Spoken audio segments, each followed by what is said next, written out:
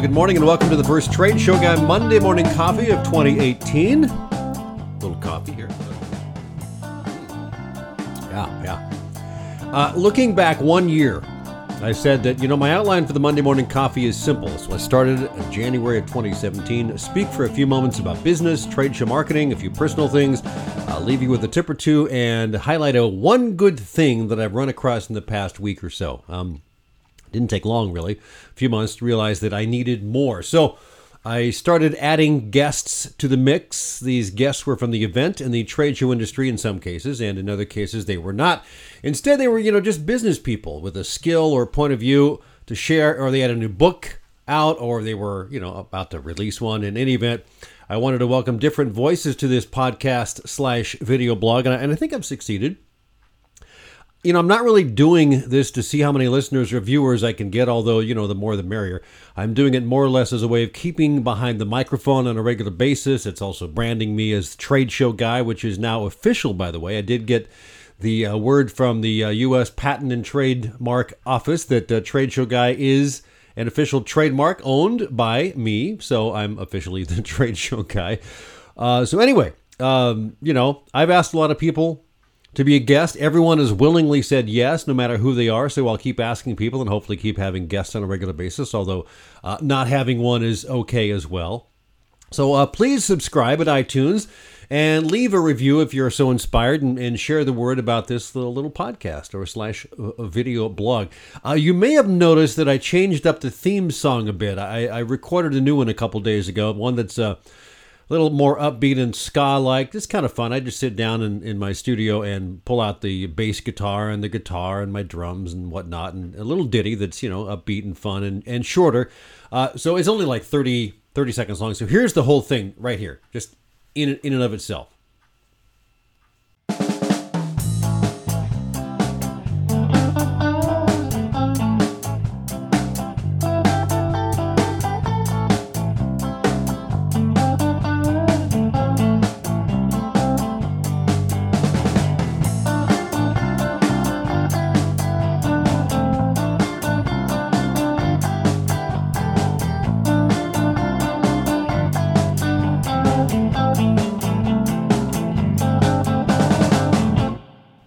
There you go. That's the new Trade Show Guy blog theme song, video log, podcast, whatever.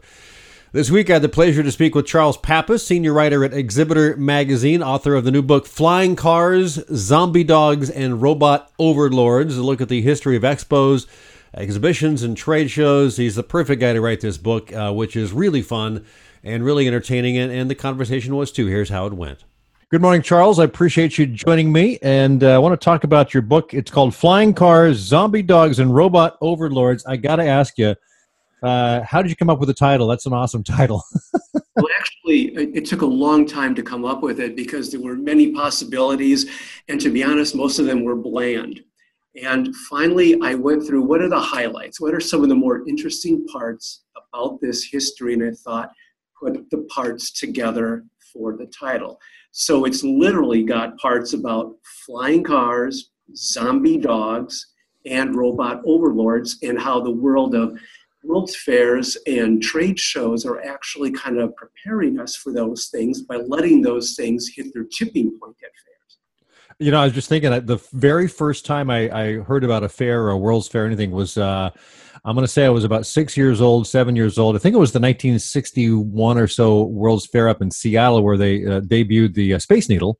Exactly. And I didn't get to go, but my older brother got to go, and I was a little disappointed that I didn't get to go because I was 2 years younger. But I've been to the Space Needle many times, of course, over the years up here in the Northwest. But that was my sort of first, young introduction to what a fair was, I thought, World's Fair. But this covers everything. I mean, and so it's a fascinating history. Why'd you decide to write the book, Charles? Well, the truth is, I started at Exhibitor Magazine in 2002. And when I started, we have a column in the back of the book, last page, called Archive, where we take a photo of old trade shows, fairs, state fairs, what have you, and then have a little bit of text that kind of puts it in its context and kind of showing you the history and the power of exhibiting. So it was kind of just left to me to take over, and I started it, and really liked it. But what I found is that what we weren't doing enough was showing the full power, not of the force, but of exhibits. And in this case, what I found is that almost everything you know in your life, from that wall socket behind you, to an ice cream cone you might have, to the idea of flying cars, to the temperance movement, all of it hit a tipping point at exhibitions.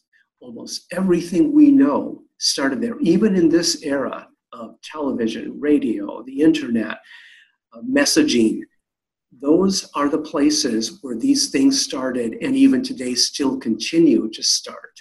And it's because of the power they have that's rivaled by nothing else.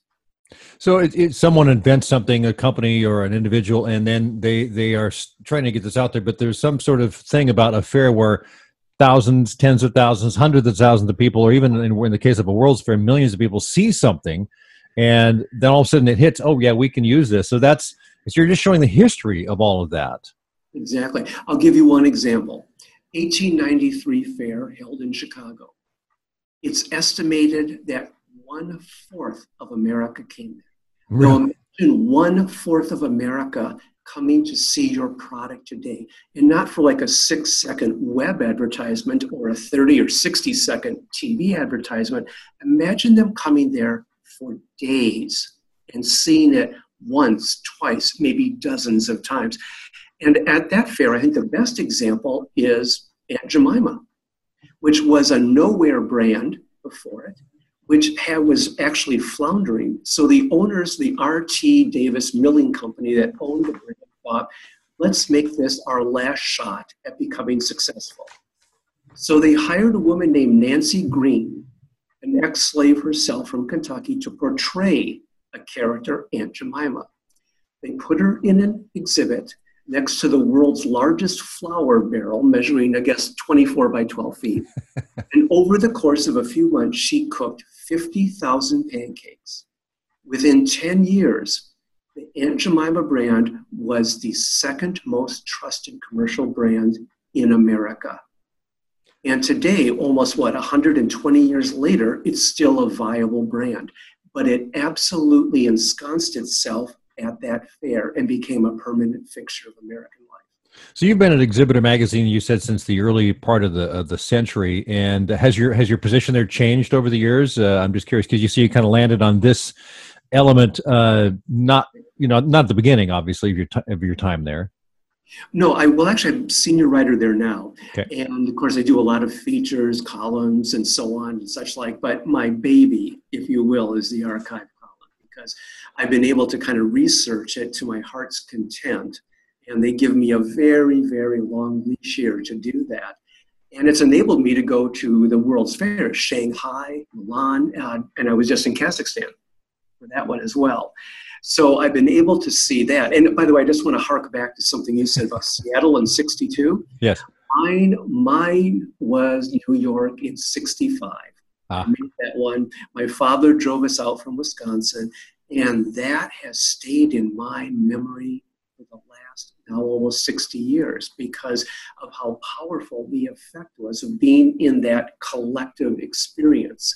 I was there and saw when they launched the Ford Mustang in the Ford exhibit.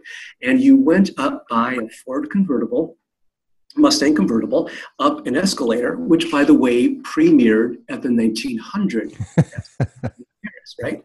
Right. Now, they had put so much on this exhibit that they were able to sell 22,000 Mustangs within the first few days after it debuted at the fair. That's the power of that exhibit. And it's been rivaled by how many things can say that? How many advertisements can launch you that way? And then, of course, when you went up the escalator, you jumped in one of 160 Ford convertibles, about a dozen or so of which were actually Mustangs as well. And you went around an animatronic diorama of the history of mankind, including basically a Jurassic Park. 60 years ago almost, right. But they had it then. Wow. And This was this was how they did it in the 39 World's Fair in New York. Swift Armor, the meatpacking company, was intent on showing how hygienic the meat processing was, because we were moving then from kind of butchers would cut the meat to kind of pre-packaged meat, and they wanted to show consumers how safe it was. They built an assembly plant that could see workers, women in these white hygienic uniforms processing the meat. Millions saw it because the attendance at the fair was roughly 50 million. Wow. That's the effect you have with fairs. And of course, it's trickled down to state fairs and exhibits themselves today. Yeah, and of course, you have the national trade shows, which are business to business, those types of things that are kind of a different level. But the book is fascinating because you can just pop in anywhere and read a chapter. I'm just looking at the table of contents, 65 chapters. Each chapter is a few pages long, and most of them have photos. So, obviously, you're such a history buff. You had to track down pictures and things like that. But that was probably an interesting part of the challenge. It's interesting, and I'll tell you why, because some of these, many of them are from the Library of Congress, so it's nice because they're free. Right. But others are a little more obscure. So, for instance, what I found, one of the greatest sources of pictures of the Eiffel Tower, believe it or not, it's the Otis Elevator Company. Yeah. Because they installed 2 of the original 4 elevators in the base of the Eiffel Tower, and hence they took a lot of photos in 1880 and 1889 of the tower itself during construction. And it's very cool. And of course, why only 2 of the 4? Because the other 2 had to be French manufacturers. But they also went for what they thought was the premier manufacturer at that time, the elevator company. And let me backtrack a bit here. In fact, the Otis Elevator Company got its start at a World's Fair. 1853, the World's Fair in New York City, they wanted to demonstrate how safe their elevators were because they had a nasty habit of the cable snapping and crushing the people inside. So Elisha James Otis raised the elevator 2 stories up and then snipped the rope holding it up. People in the crowd started to yell and shriek. It just went down a couple inches, but the safety mechanism caught it perfectly. And that established Otis Elevator even further than Aunt Jemima as the premier brand of elevator. I mean, can you think of another one? Yeah, trust. Yeah, that shows trust just like that. That's great. Yeah, exactly. Yeah. And I thought what was kind of cool is it started establishing something that World's Fairs also did for trade shows, and that was the idea of life or death demonstrations. Wow. Where you have a genuine capacity for failure that could even end in physical harm to people. But it was started at the 1851 fair, the first true World's Fair in Britain, when the Day and Newell Company from England decided to challenge Chubb, the maker of the world's greatest locks in London. In fact, they were the locks for the Royal Bank, Post Office, even some of the crown jewels. So they did pre-show marketing by sending out a challenge to them at the fair. And of course, this was considered absurd. This is a mom and pop company taking on Walmart. Let's put it that way. They show up with a locksmith named Alfred Charles Hobbs, who was basically the Houdini of locksmiths. At live demonstrations at the fair, and then on a tour of England, he opened up Chubb locks one after the other, after the other, after the other, after the other, within 15 to 20 minutes. It was considered impossible to that point. It was so effective a demonstration through a fair that what they did, that the London Times actually did an editorial on the decline of English craftsmanship and the rise of American entrepreneurs. Overnight, the Bank of England got rid of Chubb locks and bought the Day and Newell locks. That's how effective. The power of fairs. It's a fascinating book, Charles. Did you work with the publisher, editors? I'm just curious how that process went, how long it took you to put this together. Well, it took me, in a sense, 15 years since I started collecting info, deciding what I thought was interesting enough to put in the book.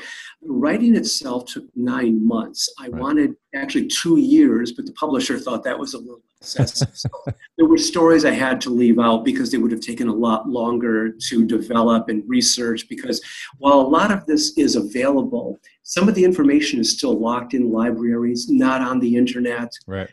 For instance, my white whale, the one I really want to get is a picture of Bayer Aspirin promoting its trademark product, heroin. Oh, wow. Of the 20th century.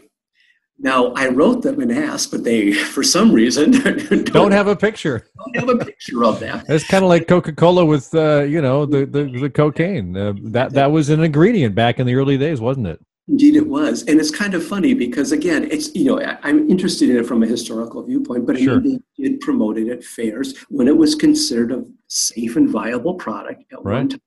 But that again is, where did they launch it? Fairs. Yeah. Even today, when you talk about like Consumer Electronics Show, where do all the great gadgets really hit a tipping point? There. Yeah. E3 for games. I mean, the car shows is where we're now getting the autonomous car showing off and being tested. Yeah, we can see some on the net. Yeah, we can see some on TV ads. But where does it really hit consciousness in the public? When you see it live at these shows. Nothing replaces the live collective experience of people at trade shows. That's true. And those that can't make the show can still stream some of it or read the accounts of it, because there's certainly a lot of press online that cover those types of shows.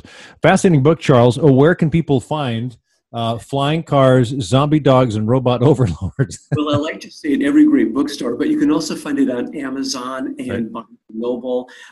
It's there. Just look up the title because it's pretty easy to read. Yeah, exactly. And let's just get a little bit about what Exhibitor Magazine is. Can you give me just a brief history of that? I know it's been around for a while, and you've been with them for, what'd you say, 15 years or so?